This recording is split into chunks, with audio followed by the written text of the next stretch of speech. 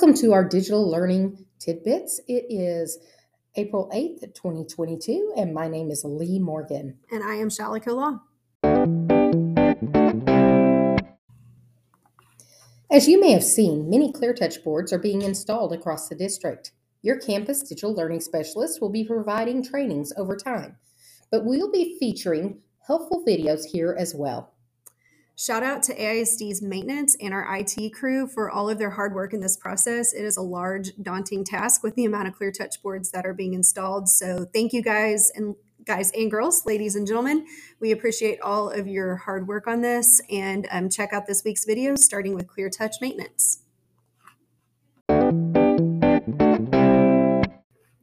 You've heard us talk about updating Chromebooks a ton this year. You're going to be hearing about it a lot more from us in the weeks ahead as we're entering testing season. It is incredibly important to have all students keep their Chromebooks up to date as we're entering testing season, since STAR testing is online. Make sure that the kids' Chromebooks are up to date so that Cambium does not give them additional issues.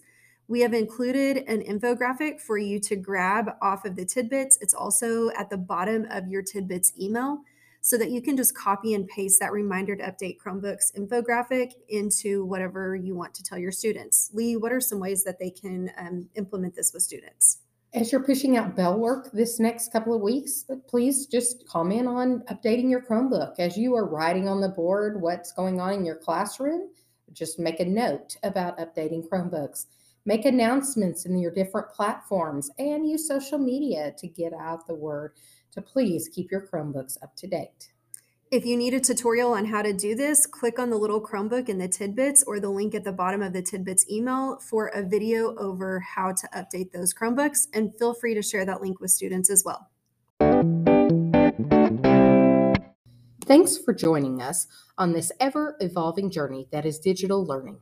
Until next time, always remember, cross your T's, dot your I's, and use these tidbits to kiss those digital learning fears goodbye. Have a great day.